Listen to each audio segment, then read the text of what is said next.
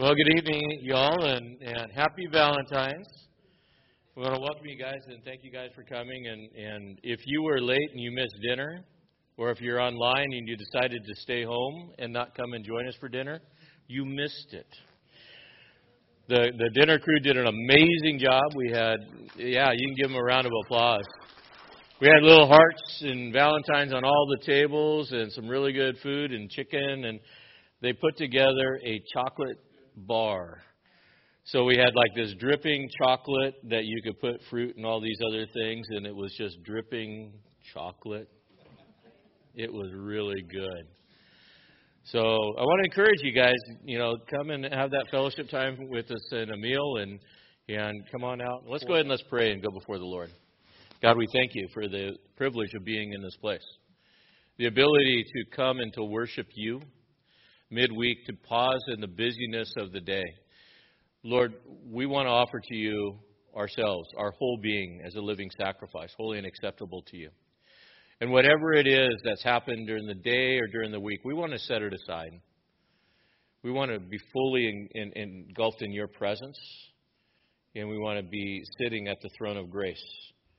Holy Spirit, bring us there, we pray. And I would ask, God, that if there's anyone that's carrying a burden, that burden would be lifted even now. And as we take a look at this chapter in Hebrews, this great hall of faith, may we learn what real faith looks like in application. We praise you and we thank you for all this in Jesus' name. Amen.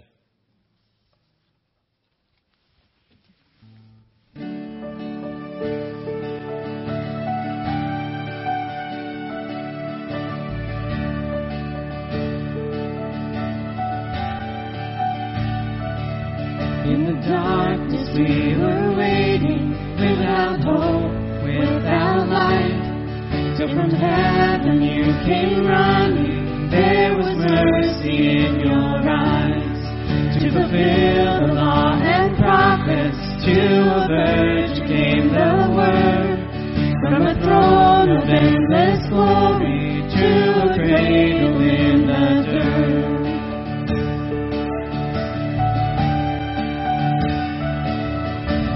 Praise the Father, praise the Son, praise the Spirit, three in one. God of glory, majesty, praise forever to the King of Kings.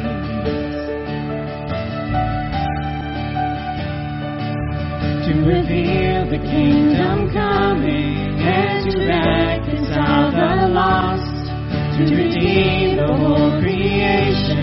You did not despise the cross, for even in your suffering you saw to the other side, knowing this was our salvation. Jesus, for our sake you died.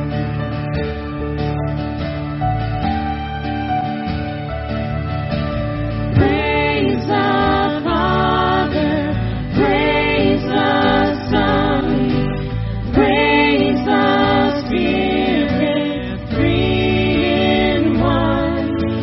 God of glory, majesty, praise forever to the King of Kings.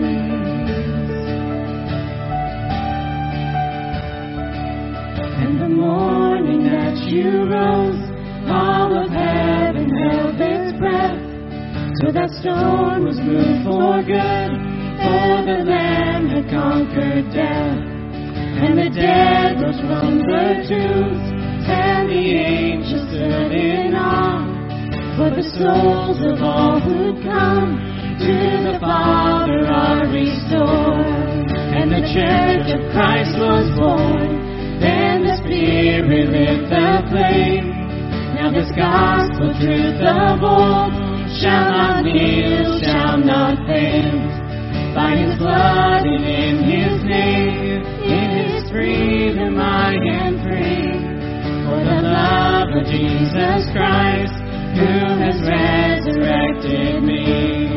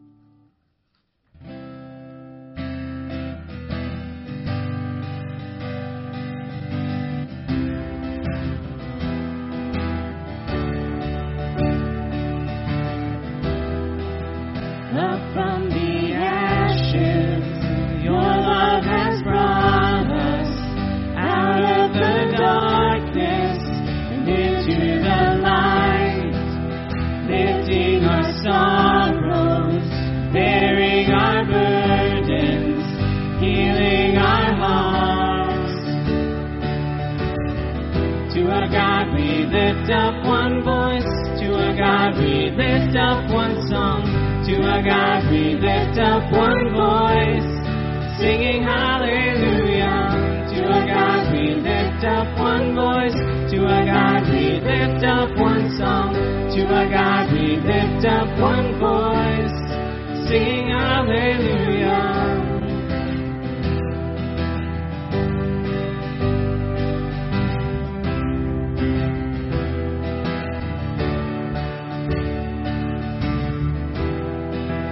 Chains have been broken, eyes have been opened, an army of dry bones is starting to rise.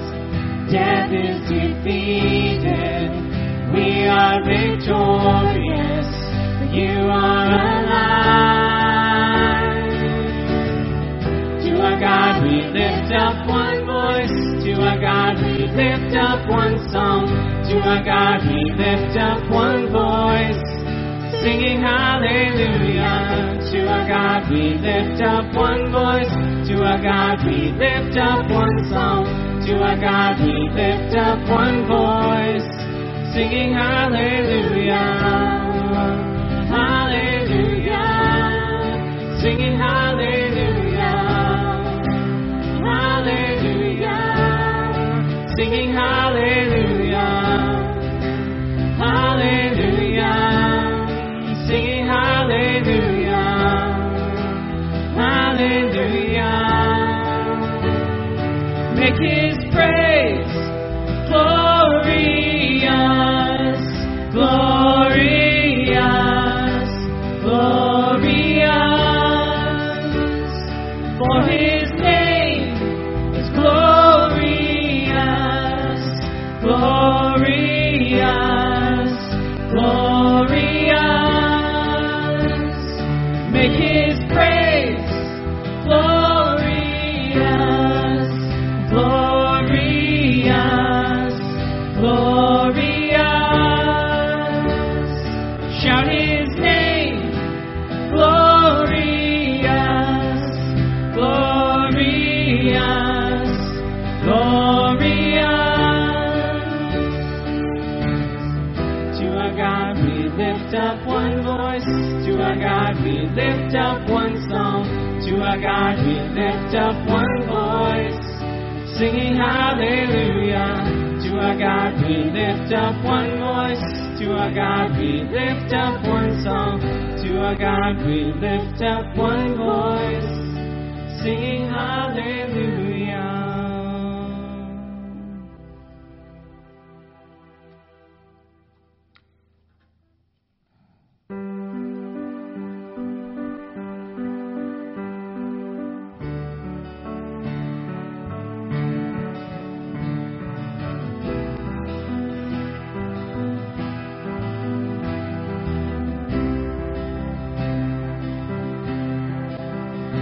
On my way to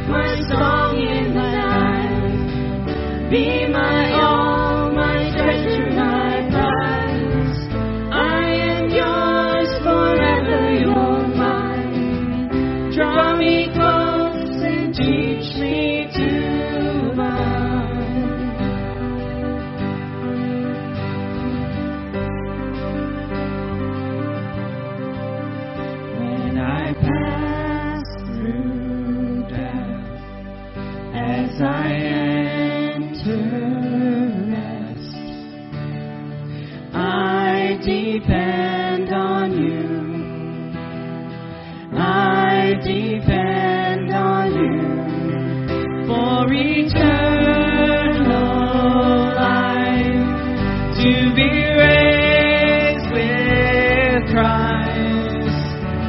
I depend on you. I depend on you. You're the way, the truth, and the life. You're the well that never runs dry.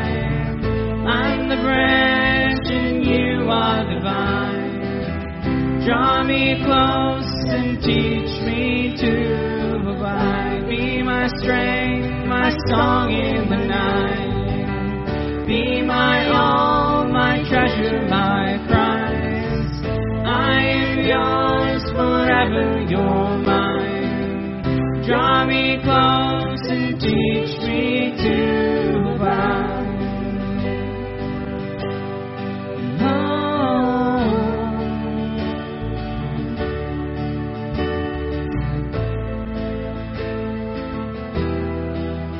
Would you teach me? Would you teach me to abide?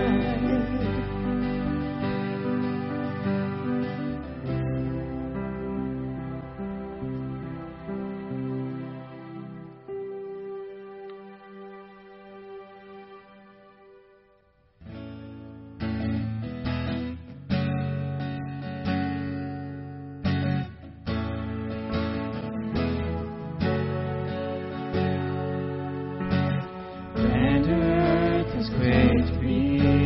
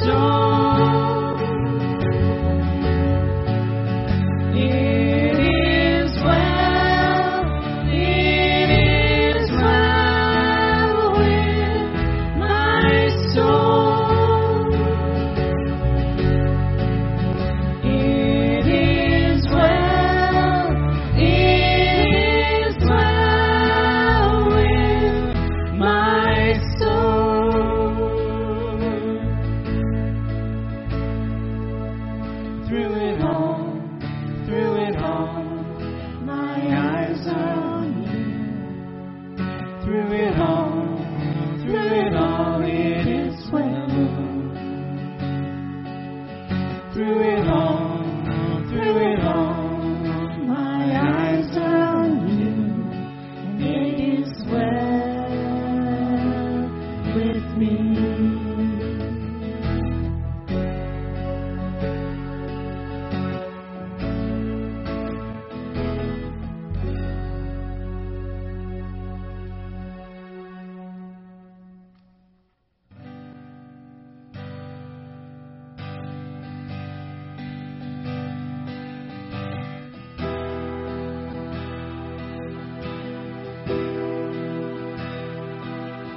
The splendor of the King, clothed in majesty, let all the earth rejoice, all the earth rejoice. He wraps himself in light, and darkness tries to hide, and trembles at his voice, trembles at his voice. How great is our God, sing with me, how great is our God, and all will see how great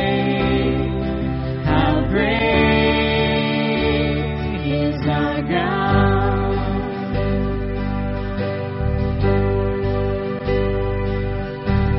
Age to age he stands, and time is in his hands. The beginning and the end, the beginning and the end. The Godhead three in one, Father, Spirit, Son, the Lion and the Lamb, the Lion and the Lamb. How great is our God, sing with me, how great is our God, and all will see how great is our God.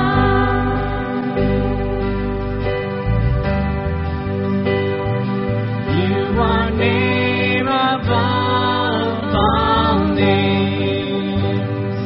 You are worthy of all praise, and my heart will sing how great is our God.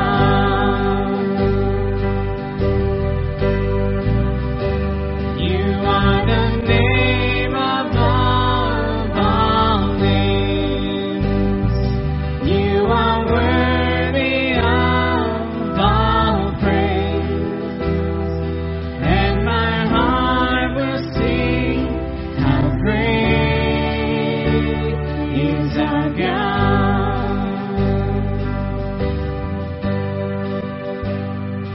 How great is our God. Sing with me, how great is our God, and all will see how great is our God. Dear Heavenly Father, you are the name above all names, God. You are who we want to worship and who we want to lift up, God. Thank you for bringing us here today, God. Just fill our hearts with love. Just give us that sense of calmness as we sit here and just soak in your word, God, to not worry about things that have been on our mind all day. God, just clear our minds so that we can just take you in and take you in fully, God. Thank you. Just be with Pastor Carey as he opens up your word. Just help it to fall on our ears, God. And in Jesus' name, amen. Well, if you would, open up your Bibles to Hebrews 11. I'm talking with Rachel today, and she was reminding me we're almost done with Hebrews. We got a couple more chapters within that, and then we only have about 5 more books, and then we're going to be in Revelation, which is going to take us a bit of time. But that's okay. But we started this journey through the Bible in 2015, teaching verse by verse all the way through the Bible. And I want to thank you guys that have been with us during this whole time. And I was thinking, when we get done with Revelation, what are we going to do? Start over again. And we'll go back through it again, and it'll be good.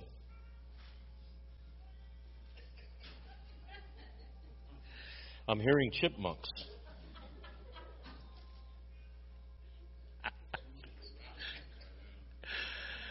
Yeah. So tonight we're going to take a look at Hebrews chapter 11. As we take a look at Hebrews and this account that the writer is giving to us, he's giving to us what we would typically call the Great Hall of Faith. It's a list of people that have great faith. So you got to ask the question, so what does real faith look like? In the world today, a lot of people, you talk to them, you say, well, have faith. So and there's a lot of answers to that. Well, some of the question is, so what is your faith? What is your faith in? And just because somebody says they have faith doesn't necessarily mean it's the right kind of faith. Faith should be able to be seen.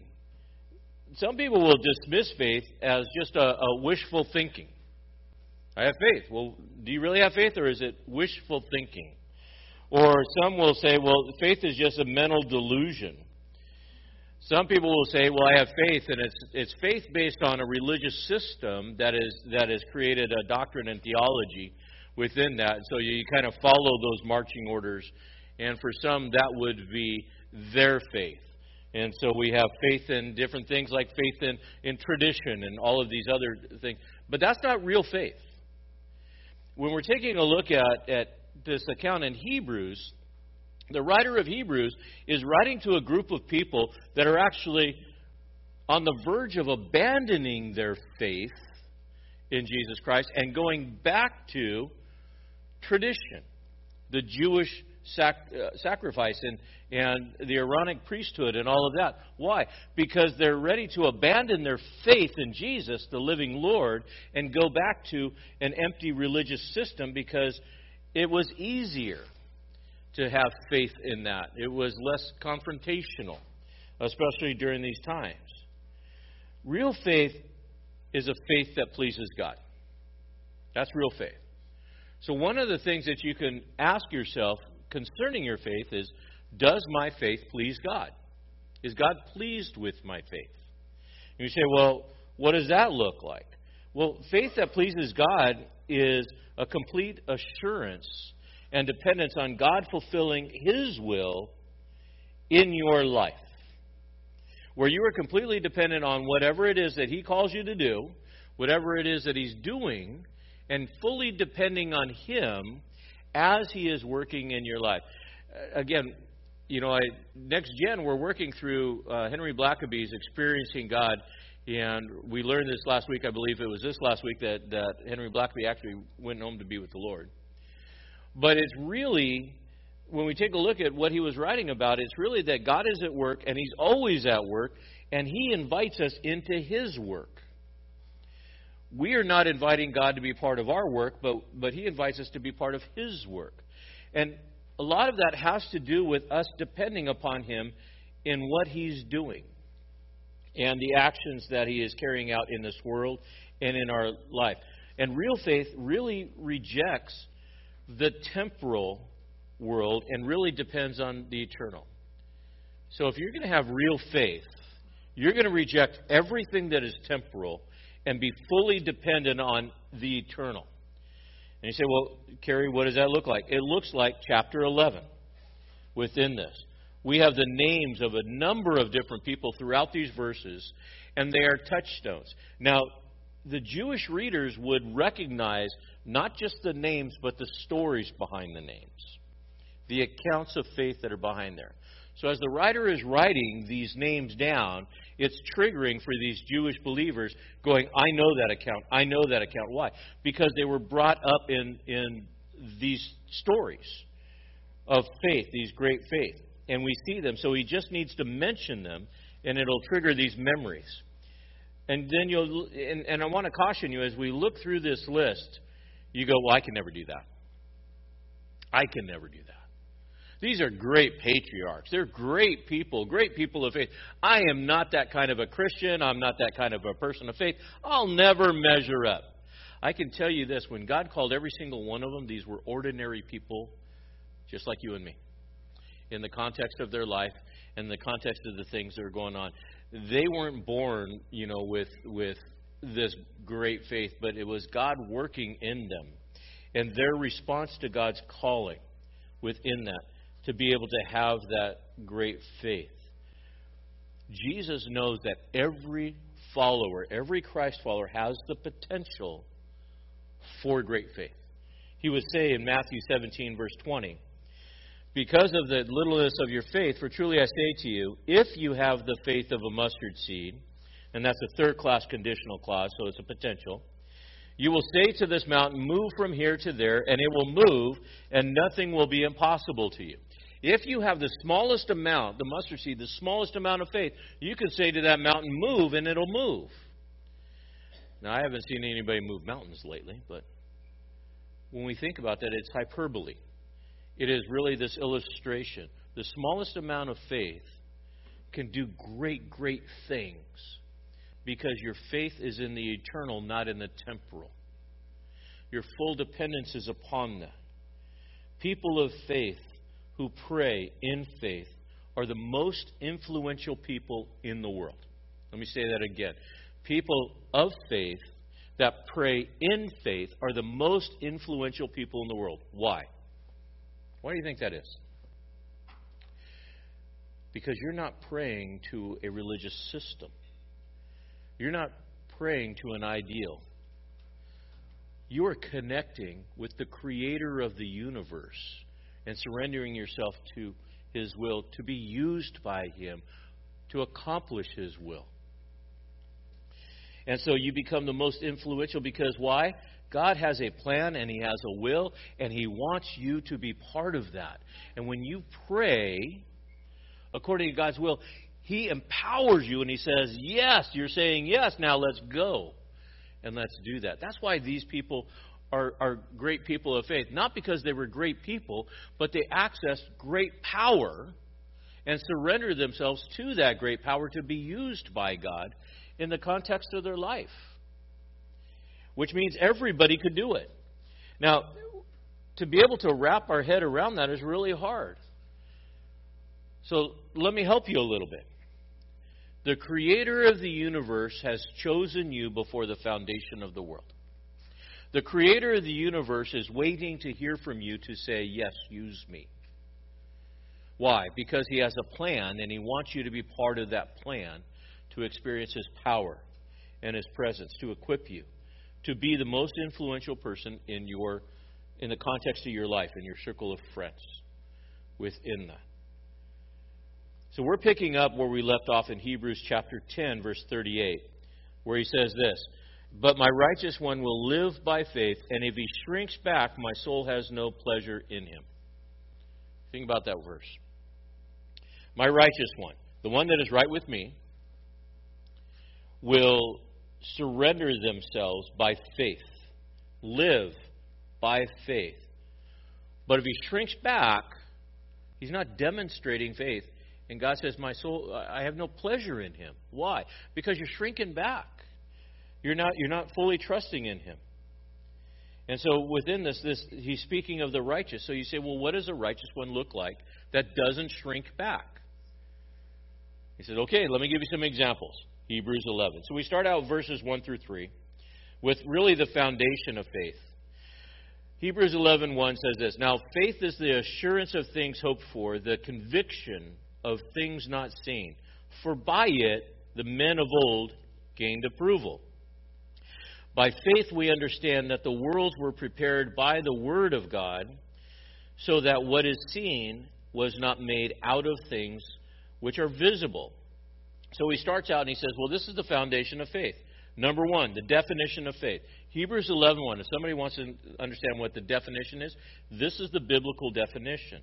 Faith is the assurance of things hoped for, the conviction of things not seen. It is believing the eternal and rejecting the temporal. I don't see it, I don't get it, but I believe it. Why? Because God said so. And being fully convinced of that. Now, keep in mind, the first century Jews, as they're in the midst of this, you got to think about the context. What was the basis of their religious system? Was it based off of faith or was it based off of works? Based off of works. How did they gain pleasure or please God? Through the sacrificial system. So if they did what they were supposed to with the Aaronic priesthood and with the sacrificial system, then God was pleased with them.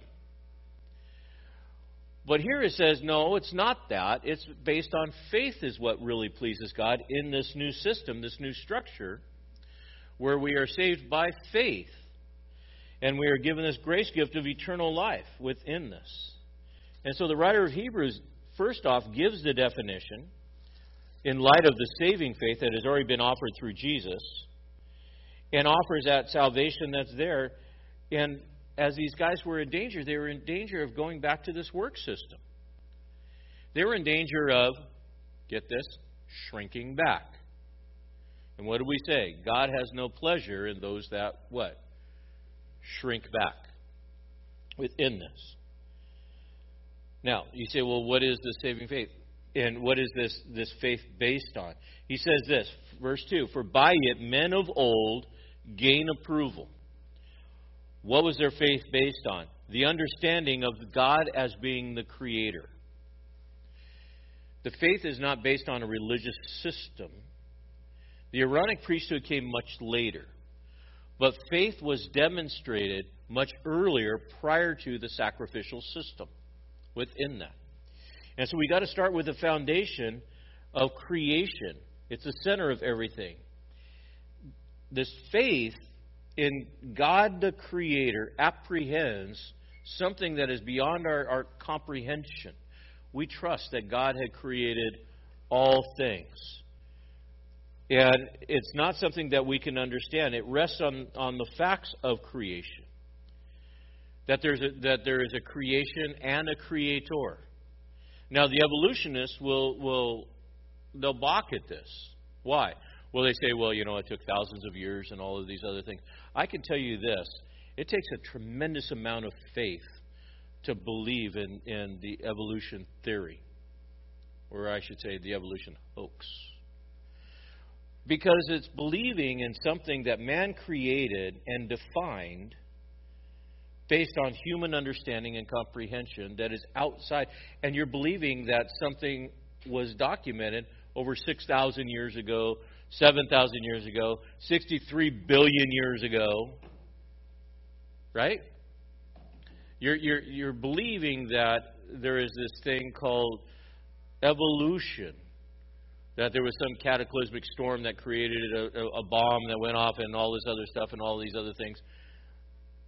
It takes a lot of faith to believe in that, especially when there isn't proof. So what does man do? He creates his own religion. Evolutionism is a religion. And they put faith in that religion. When we have the Word of God that's very clear in telling us that there is a Creator that is here. And so we believe the facts that are around us. And really, by faith, we're being sure of what we hope for. It's this confident expectation within this. And so these people of old began exhibiting faith. Now, when did they first have faith within this? We're going to see this with Cain and Abel. Through the eyes of faith, they come to this place. If you notice what it says, it says, by faith we understand. By faith we comprehend that the worlds were prepared by the Word of God so that it was seen, so that what is seen was made out of things which are visible. So we understand that God created. How did God create? The Latin is ex nihilo. It means out of nothing. God spoke, and it came into being. And we accept that. We accept that, and the early church, the early patriarchs all accepted that fact. The ones that were closest to God, beginning with Adam and Eve. But even more so, faith begins with the reality of God. It all begins with the reality of God. If you can accept Genesis 1:1, in the beginning God, you can accept everything else in the Bible. So you have to start with the reality of God. Faith begins with, yes, God is real. Yes, God is and from that, the reality of God, yes, God is the creator, that God exists. Now, some would say that I don't believe that God exists. Okay, let's think about that for a minute. You say, I don't believe that God exists. Does your unbelief negate the existence of God? Is one human unbelief capable of saying that God doesn't exist when we have the realities of God all around us through creation? Your unbelief doesn't alter truth, does it? For example, I believe I'm a tree. Well, you can believe you're a tree all you want. But you don't have roots, you don't have leaves, you don't have bark. Man can create all kinds of different things, but the facts don't lie. The fact is, we can look at the very creation that declares the glory of God. Romans 1:20 says this, for since the creation of the world, His invisible attributes, His eternal powers, and divine nature has been clearly seen, being understood through what has been made, so that they are without excuse. Roger Oakland was a famous evolutionist, and he set out to disprove creationism. It was his determination to do that. In the process of trying to disprove it, he came to faith. Why? Because he couldn't disprove it. And he's not the only one. You can Google a bunch of evolutionists that have come to faith. Why?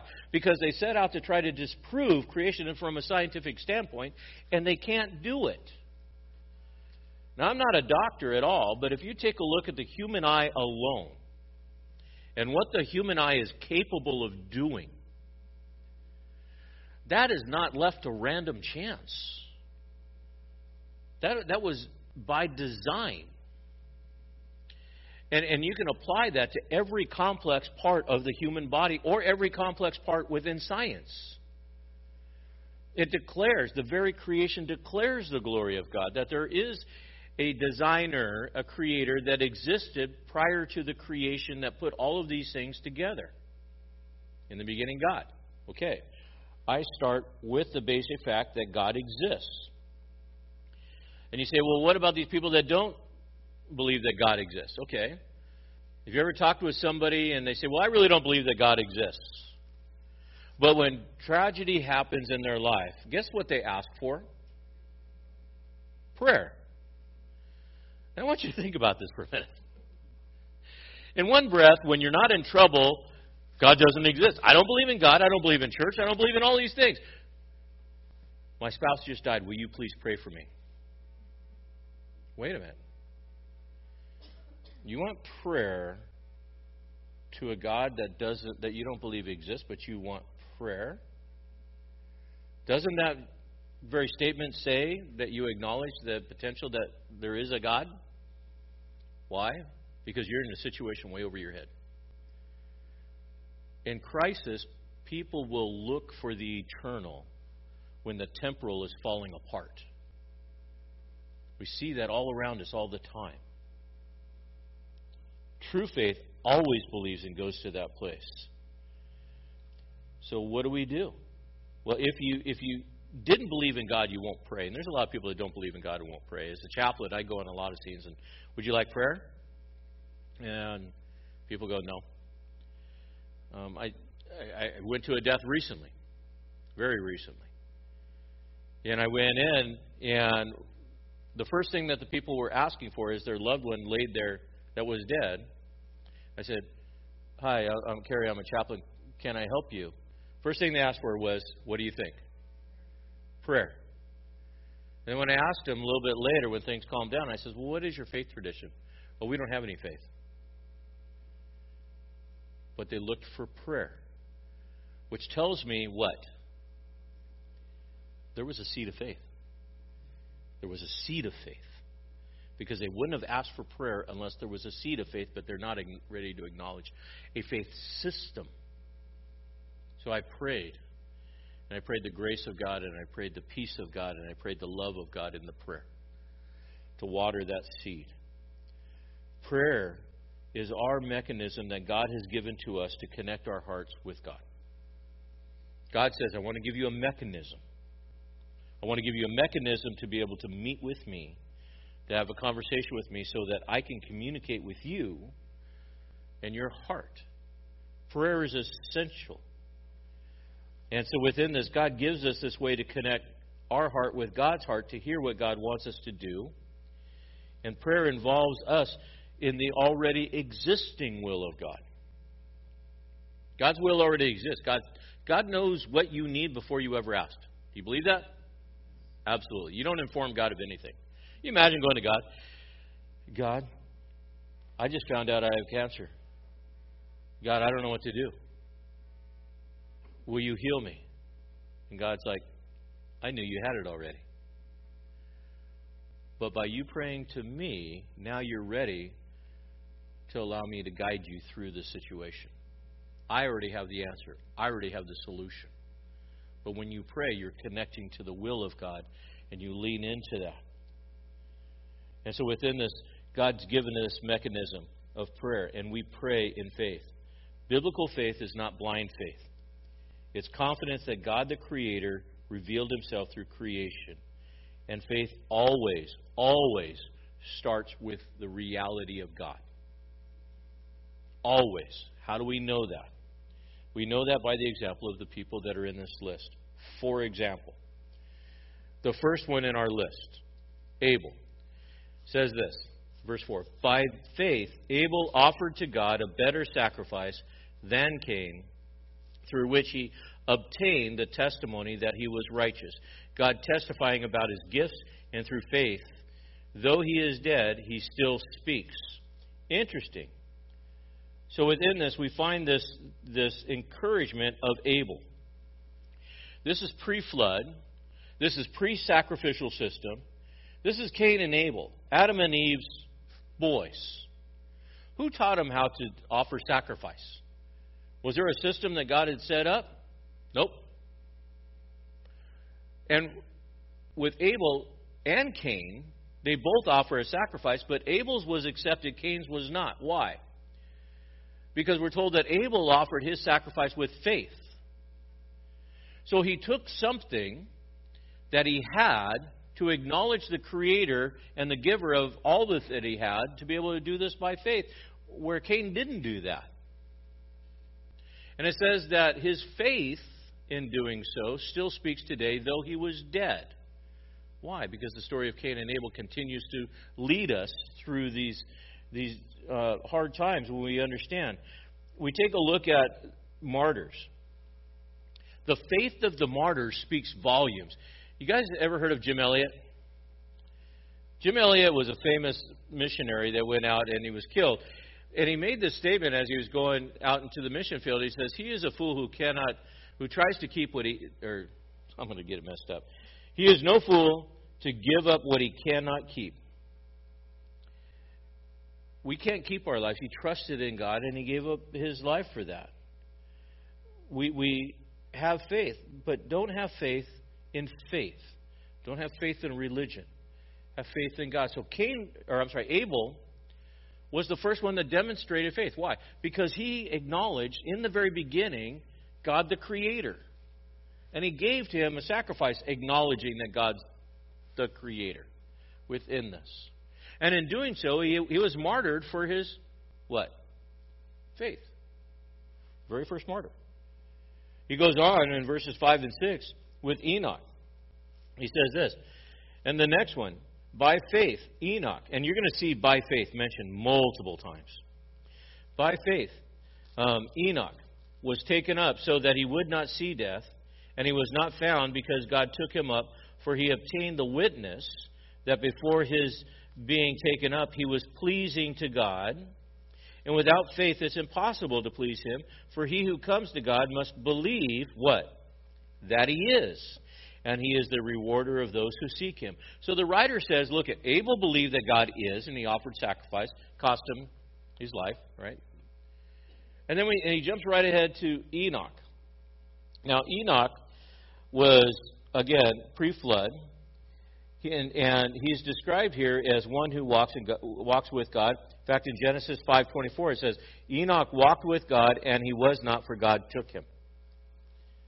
What does that mean? It means he was having a personal relationship with Creator God, so intimate and so pleasing. God went to Enoch and he says, you know what, you don't even need to stay down there any longer. I'm going to beam you up right now. Enoch, unlike Abel, who died a martyr's death because of his faith, Enoch was taken to heaven because of his faith.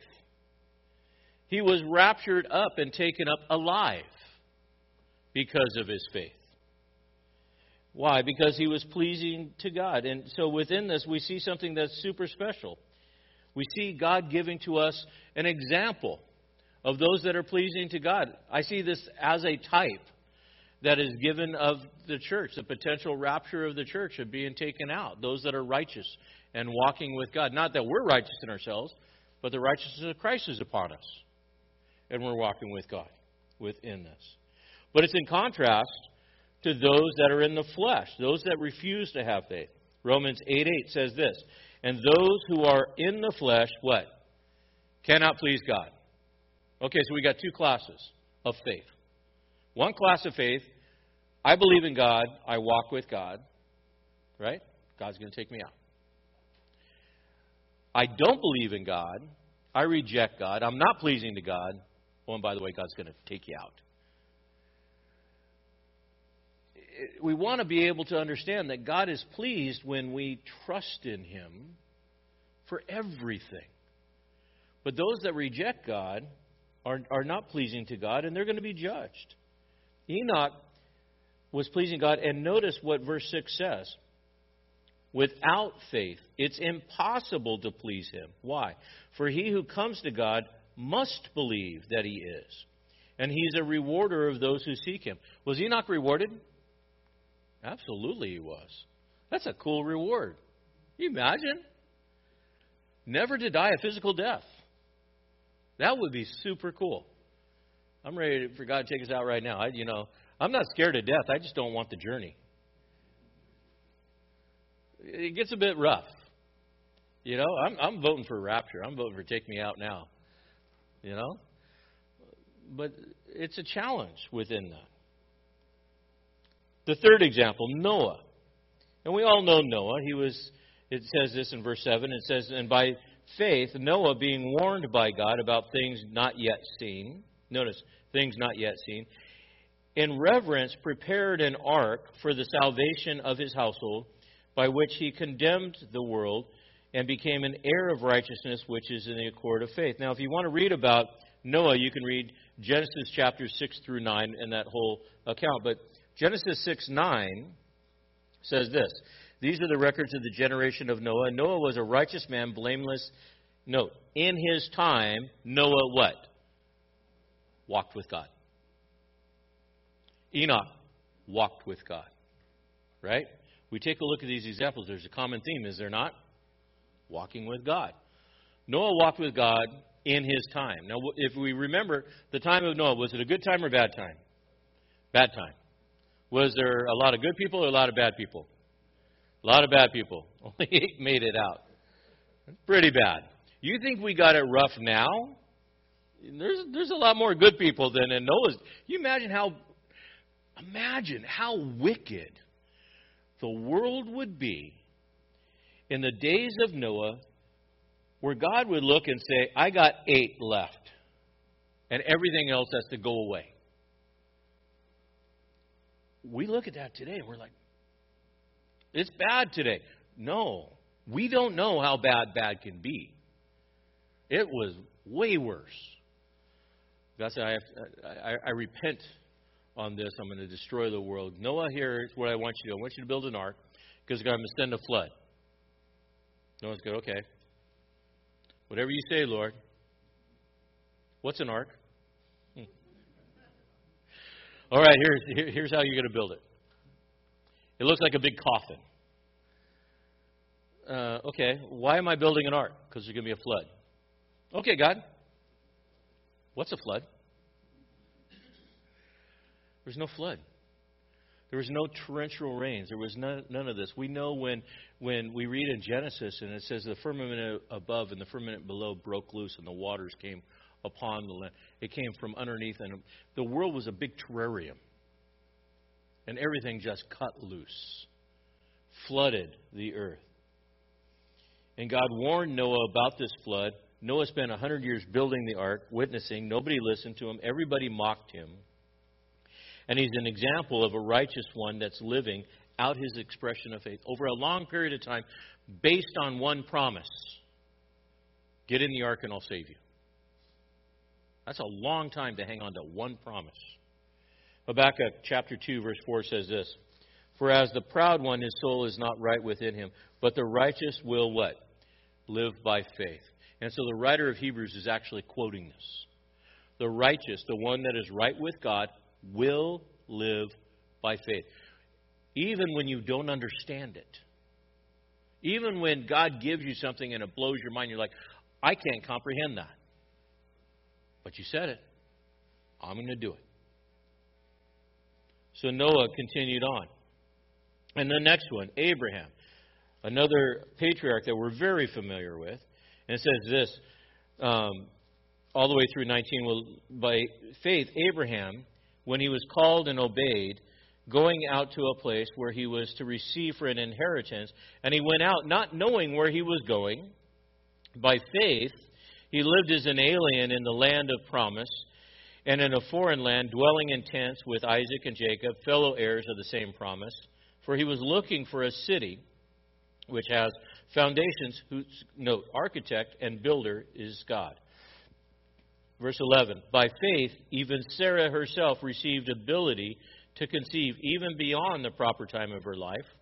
And since she considered him faithful who has promised, therefore there was born even of one man, and him as good as dead, and that as many descendants as the stars in heaven, and number the innumerable as the sands of the sea. Now we look at this, and he goes on, he says, and all these died in faith without receiving the promise, but having seen them, and having welcomed them from a distance, having confessed that they were strangers and exiles on the earth. For those who can say such things as make it clear that they are seeking a country of their own. And indeed, if they had been thinking of that country from which they came out, they would have had opportunity to return. But as it is, they desire a better country, that is, a heavenly one. Therefore, God is not ashamed to be called their God, for he has prepared a city for them. By faith, Abraham, when he was tested, offered up Isaac. And he who had received the promise was offering up his only begotten son.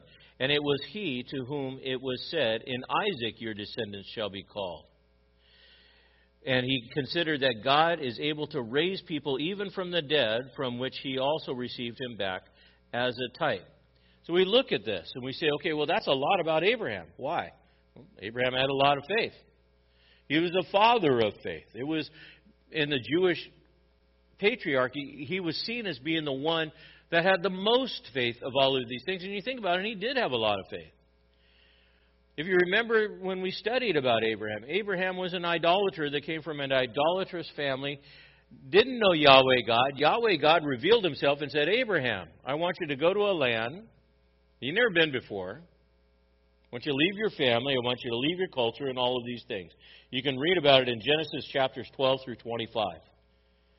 And he says, I want you to go to this land where I'm going to give you a land, I'm going to give you a seed, I'm going to give you a blessing. I'm going to make a covenant with you. I'm going to make a great nation of you. I want you to go. Now, I like when I go on a trip to know where I'm going and how to get there. Abraham did not have Google Maps. He did not have the ability to call it up and say, okay, this is where I'm going to go. This is how far it's going to take me. These are all the rest stops. I like to know that stuff. Could you imagine having God come and speak to you, and you have to pack up your family and go and start walking. God says, I'm just going to guide you. Isn't that an act of faith? It's believing the eternal and rejecting the temporal understanding, the temporal reasoning. Faith accepts God's call and follows His lead because faith sees the impossible become possible. If you note when we read, it said that Abraham believed in a city that was designed by God as the architect. Was Abraham really looking for Canaan land? Yeah, in a temporal sense, but he was looking beyond that to be with God. He was trusting in God and the promise. And is that any different than a Christ follower today? What are you looking for? If you're looking for a home on earth, then your faith is in the temporal. If you're looking for heaven above, then your faith is the eternal. If your faith is in the eternal, then nothing in this temporal world makes any sense, nor do you need it. It can all go away. Not necessary. Why? Because I'm trusting in God in the eternal. That my home is in heaven. That I'm just a pilgrim passing through. The other thing that's amazing about Abraham is Abraham was taken to this place, but he never saw the fullness of the nation. He never saw the occupation of the land. He lived in tents, as the text tells us, with his sons in passing through this land. He believed that God was eternal and that there was an eternal city, verse 10. Philippians chapter 3, verse 20 says this, "For our citizenship is in heaven, from which we also eagerly wait for a Savior, the Lord Jesus Christ." You know, young people, they want to build their life here. And I get it. There's a lot of life. Before I got married and I came to faith, you know, I always prayed to God. I said, okay, God, I really want you to come back. I'm looking forward to being raptured, taken up into heaven. I'm really looking forward to that. But could you wait till I get married? I really want to get married. And I was conflicted. Well, God has waited, and 37 years later, He hasn't come. And I'm blessed because I've got 5 grandkids, and you know I've got my 4 kids, and they're all married, and I'm blessed with all of that. Could He come? Yeah. Now? Great. Do it. But I'm old. I'm ready to go. But I talk to young people, and they're really struggling with the temporal versus the eternal. And real faith looks at the potential of what God has. God says, I'll give you a promise. I'm going to make you a great nation. Now, as the text said, there was a problem. What was the problem with Abraham becoming a father of a great nation? He was old, and what? Sarah, his wife, was really old. Past child rearing. Within this, to be in that place. And so within this we see the promise in Genesis chapter 15, verse 5, and it's referred to here. Took him outside, and he says, now look towards the heavens and count the stars, and you're able to count them. And he said to him, so shall your descendants be. Abraham, it's time to make a baby. Now, he's got to go to his wife and have that conversation. And we're not told in detail about this other than the fact that she just laughed. And I'll leave it there. I don't even want to know. But we do know, and what's interesting, is Abraham had at one point tried to help God out with Hagar. Do you remember the account? Was that a lapse in faith? Yeah. Well, you know what's interesting? It's not mentioned here. I find that interesting that the lapses of faith are not mentioned in the Hall of Faith. These are regular people that would have great faith, but also have lapses of faith. Abraham had gone to Egypt and told the Pharaoh there, he says, that, you know, she's my sister, and he took her. That was a lapse in faith, wasn't it? First of all, he never should have left the land. But then he denied, you know, and almost lost his wife, Sarah, and God had to intervene and talk to the guy in the dream and say, hey, look, don't touch her. And he comes and he says, "What'd you do? Why did you do this? Get out of here. Your God had to talk to me." And that was a lapse of faith. Great Father Abraham. Having a lapse of faith? Yep. Have you ever had lapses of faith? Sure. But God doesn't remember those. What pleases Him is the actions of faith. Because you believe that He is. When you act upon that faith. This real faith believes that God will be faithful to His promise. To do that which seems impossible. And God has a promise. Remember, God is at work. What is God doing? God's building a nation. And He invites Abraham to join Him in that work. He invites Sarah to join Him in that work of building the nation. All of these patriarchs, He's planning on building this nation. Why? Because from this nation is going to come the Messiah. And that is God at work. So by faith, Abraham had come to that place. You say, well, was his test over? No, as we read through the text within this, we got to understand that Abraham, and there was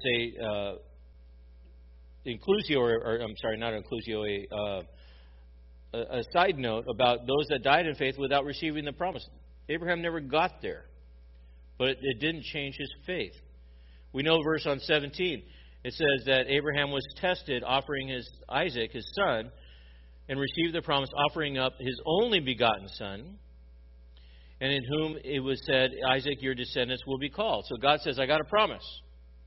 Through Isaac, we're going to have all of this line. But before that happens, you got to kill him. Now that doesn't make sense. Take your son, your one and only son, take him to Mount Moriah, offer him up as a sacrifice. So he says to Isaac, who's in his 20s, and he says, come on, son, let's go. We're going to go offer up a sacrifice. Here's the wood, bring the servants. We got the fire, let's go. Tells the servants, you stay down here at the bottom, we're going to go up. The boy and I are going to come up. And when you read the text, it says, and we will come back to you. That's the first sign that there's faith. They go hiking up the mountain, they build the altar. Isaac says, Dad, we got the fire, we got the wood, where's the sacrifice? Can you imagine the cold sweat upon his face? It's you. Isaac, who could have very much overpowered his dad, lays on the altar. Abraham draws back the knife, gets ready to plunge it into the chest of his only begotten son. The same son that was going to be the whole line of Israel come through him. And God says, stop. Now I know. Now I know. Can you imagine that being a dad? And you've waited for this promise, this son, and you're believing all of this, and looks over, and there was a ram caught in a thicket. Mount Moriah would be the same mountain that Jesus would die on that whole hill. We look at this. It's an amazing account. But what did Abraham do? He believed that God would what? The text says, would raise him from the dead. He believed that his only begotten son, though he die, would be raised from the dead. Now that's a type. Do you understand the type? Who does that remind us of? God the Father giving His Son Jesus to die on the cross for our sins, although God didn't hold back. Why? So that we would understand what the newness of life. God didn't shrink back. Abraham didn't shrink back. But what did Abraham really believe in? Abraham believed in the resurrection. In his faith, he believed in the resurrection. That though his son would die, that God had power over death and would resurrect his son. That's faith within this. And so he believed the promise of God. And what was the promise? The promise of God that He would not fail His word. God will never break His word. God will never fail His promises. Ever. That's why we can trust in Him. That's why these examples exist. And again, to the Jews that were in danger of going back to Judaism and to leave Christ, Jesus, who is the Lamb of God that takes away the sins of the world, they were going back to the sacrificial system because life had gotten hard and they thought God was breaking His word. And the writer's saying, stop it. God is not going to break His word. Don't turn back. The text goes on to the next example that's there, and these examples become a little bit more concise. It goes on in verse 20, he says, by faith Isaac blessed Jacob and Esau, even regarding the things to come. Now, it's one passage, but if you go back to Genesis chapter 27, how is it by faith that Isaac blessed Jacob over Esau? If you remember the account, the father would give the patriarchal blessing, and it was the birthright and the blessing that was to go to the firstborn, but he blessed the second, not the firstborn. Why? Because God had determined that He accepted Jacob and He was rejecting Esau. He was rejecting the firstborn. And Isaac was doing something that was culturally wrong. You never bless the number 2. You only bless the number 1. What does real faith do? Real faith will buck the cultural norm. Real faith is not going to cave into what society tells you should do. Real faith is going to follow what God tells you to do. Bless your number 2. And within this, it was following God's direction, all against human reasoning. And then we get to Jacob, verse 21. By faith, Jacob, as he was dying, blessed each of his sons, sons of Joseph, and worshipped leaning on top of his staff. And by faith, Joseph, when he was dying, made mention of the exodus of the sons of Israel and gave orders concerning his bones. Now, there's 2 things that are there by faith. First, what did Joseph do? Joseph skipped the cultural norm. Jacob skipped the cultural norm and blessed Joseph's 2 sons, Ephraim and Manasseh. You don't bless grandchildren and give them a heritage. You bless the father. But he blessed the grandkids of them. Why? Because he's setting up the tribes of Ephraim and Manasseh in the 12 tribes of Israel. In the 12 tribes of Israel, there's not a tribe of Joseph. There's a double blessing that goes to Ephraim and Manasseh within that land. And it was by faith that he does that. So again, he breaks the cultural norms. But the other thing that is interesting, Jacob says this. When you leave Egypt, and mind you, when this took place, they were there in this context. When you leave Egypt, take me out with you. What does he believe? Egypt's not their home. What did he believe? The promise that there's going to be a land, the Canaan land, that they would need to go back to, into that land. And so this real faith believes that God's blessing will happen even though it doesn't happen in your lifetime. Joseph would be brought back, his bones would be brought back, and he would be placed into the land within this. In Genesis chapter 50, verse 24, it says, Joseph said to his brothers, I'm about to die, but God will surely take care of you and bring you up from this land to the land which He promised and oath to Abraham, Isaac, and Jacob. Did Joseph die believing the promise? Yes. Did he ever see the promise? No. There are many people in faith, true faith, that will die never seeing the rapture of the church. They will die never seeing the end times that come about. Why? Because they're going to be in heaven. But they're getting their blessing now within that. God gives promises, and He will always keep His promises, even if they don't happen in your lifetime. It's true. The next great example is Moses. We take a look at Moses, verses 23 to 29. It says, by faith Moses, when he was born, was hidden for 3 months by his parents because they saw the beautiful child, and when they were not afraid of the king's edict. By faith Moses, when he had grown up, refused to be called the sons of Pharaoh's daughter, choosing rather to endure ill treatment with the people of God than to enjoy the passing pleasures of sin, considering the reproach of Christ greater riches than the treasures of Egypt, for he was looking to the reward. And by faith he left Egypt, not fearing the wrath of the king, for he endured in seeing him who was unseen. And by faith he kept the Passover and the sprinkling of the blood, so that he who destroyed the firstborn, would not touch them. And by faith, they passed through the Red Sea as they were passing through dry land, and the Egyptians, when they attempted, were drowned. So we see all of these examples of Moses, much like Abraham. And Moses, another great patriarch. But where did his faith come from? His mom and his dad.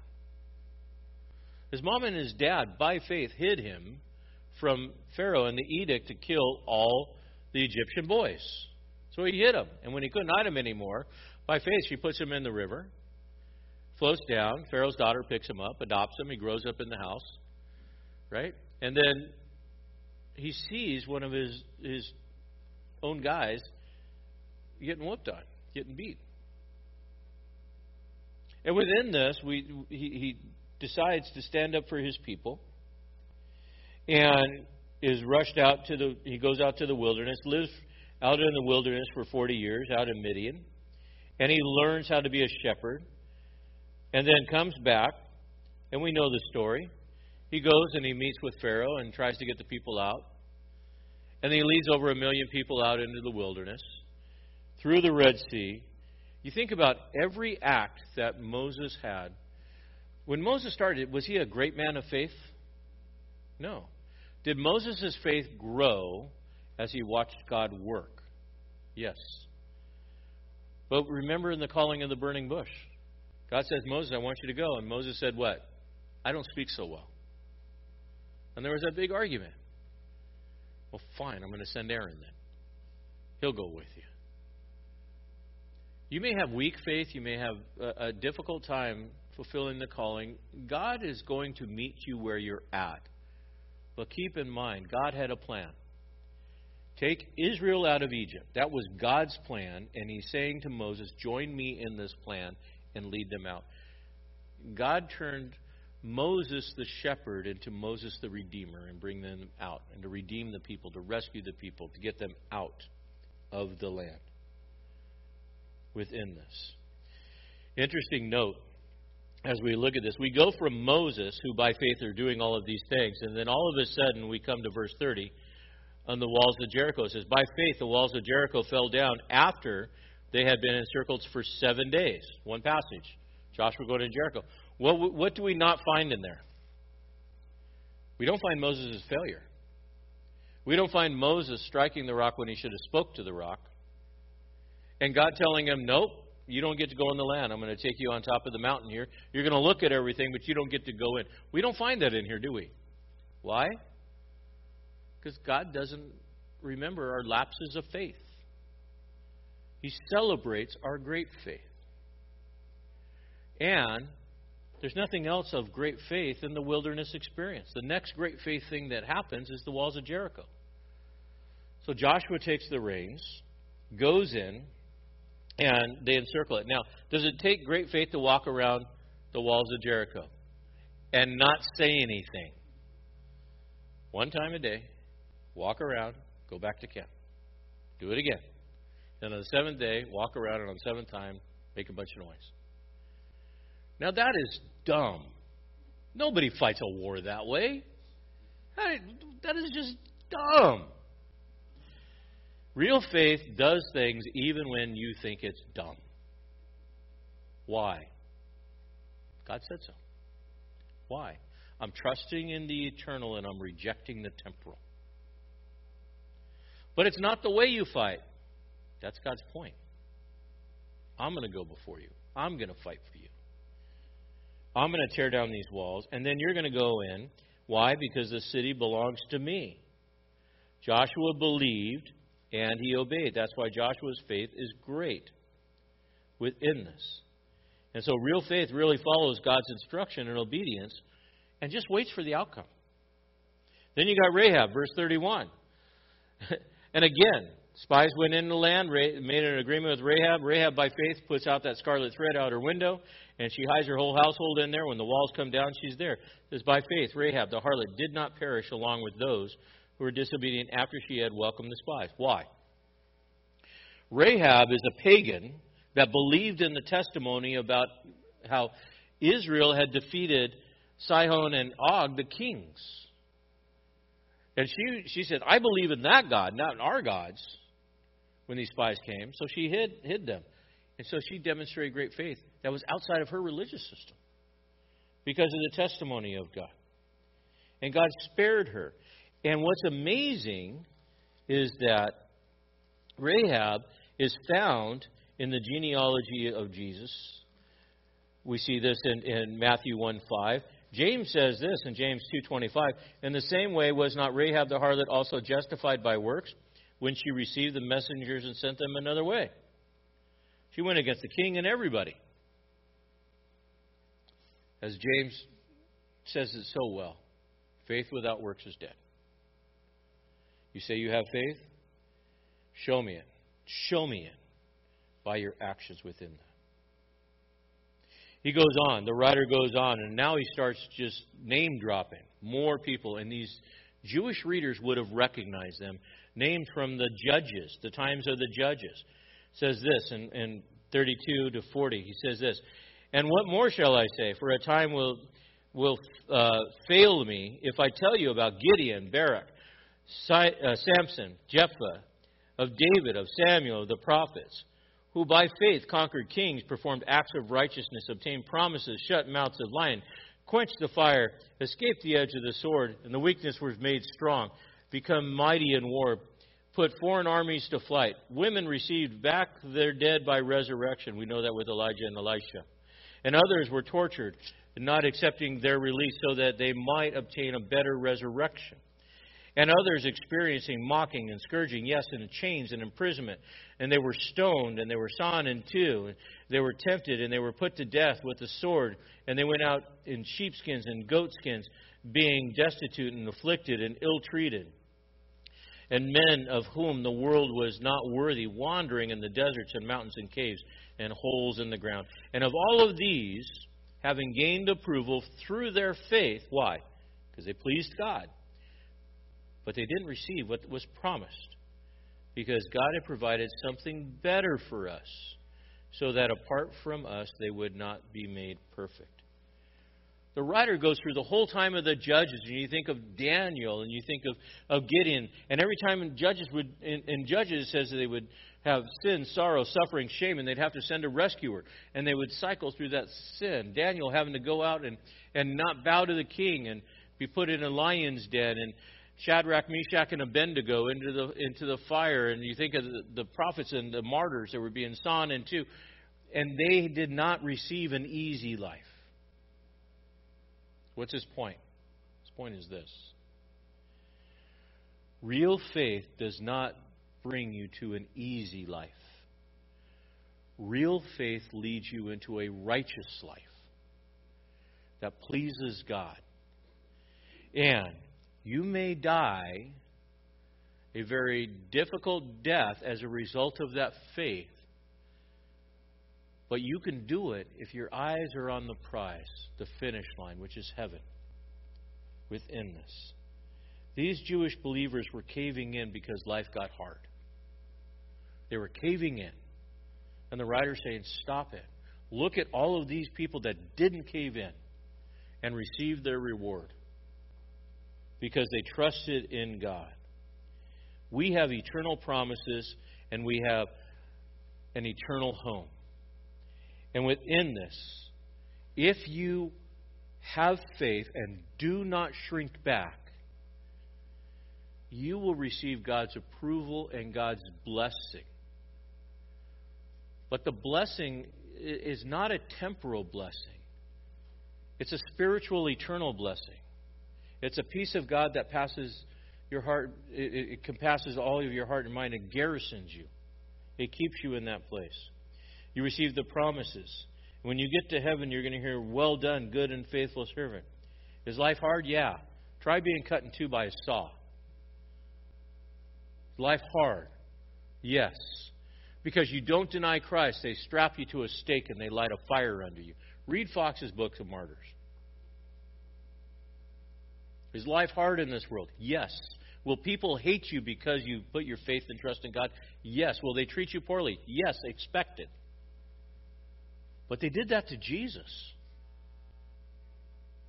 Why? Because the enemy of our soul wants to destroy you. The enemy of our soul wants you to shrink back. Do not give in to him. Do not give in and become weak. This example is given to us to know if these guys were ordinary people that God called out to live a holy life, and they did it, were they perfect? Absolutely not. Absolutely not. But when it came time to put up, they didn't back down. Neither should we. The last verse, Romans chapter 1:17. For in it the righteousness of God is revealed from faith to faith. As it's written, the righteous man shall live by faith. Faith is progressive. Faith is a muscle. It has to be built up. And through every trial and difficulty, that faith becomes stronger and stronger and stronger. And you go from a person like Abraham, when he first started, to Abraham being Abraham. David, when he first started, to who he became. The apostles, who couldn't do anything right. And they turned the world upside down. That's the faith that we need. Let's pray. God, I thank you that you give to us faith, hope, and love. That you give to us the assurance of salvation and the assurance of things hoped for. Even though we don't see it or understand it, God, we know that many times we lack faith. And it's because we put our eyes on the world and the situation. Lord Jesus, how many times did you say, "Oh, you of little faith"? Because they forgot you were in the boat. They forgot you were with them.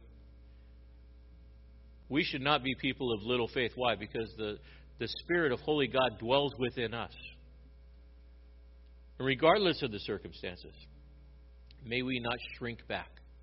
You have invited us to your great work of sharing the gospel and making disciples. You've invited us to be children of the Holy God. You invited us to sit before the throne of grace. And we access that by faith and through the gift of life afforded to us by Jesus. May we live by faith and make you smile. In Jesus' name, amen.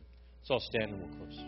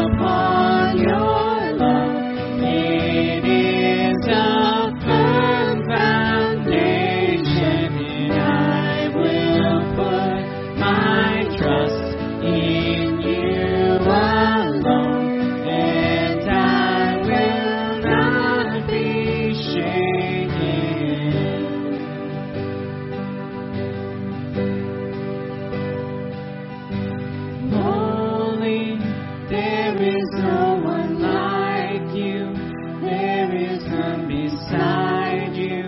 Open up my eyes in wonder. Show me who you are and fill me with your heart and lead me in your love to those around me. God, we thank you that you give to us the opportunity to be able to worship you. Lord, as we go out tonight, may we live by faith and walk in faith, pray in faith, and fall in line with your will and your word, believing wholeheartedly that what you say will happen and that you are there for us, not against us. Lord, I thank you for each and every person here and those watching online. And may we see you do great things and honor you for them. In Jesus' name. And all God's people said, amen and praise Jesus. Have a blessed Thanks week. for joining us in the study of God's Word with Pastor Kerry Wacker. We'd love to have you join us in person for worship each Sunday morning at 9 a.m. or 10:45 a.m. We also meet Wednesday nights at 6:30 p.m.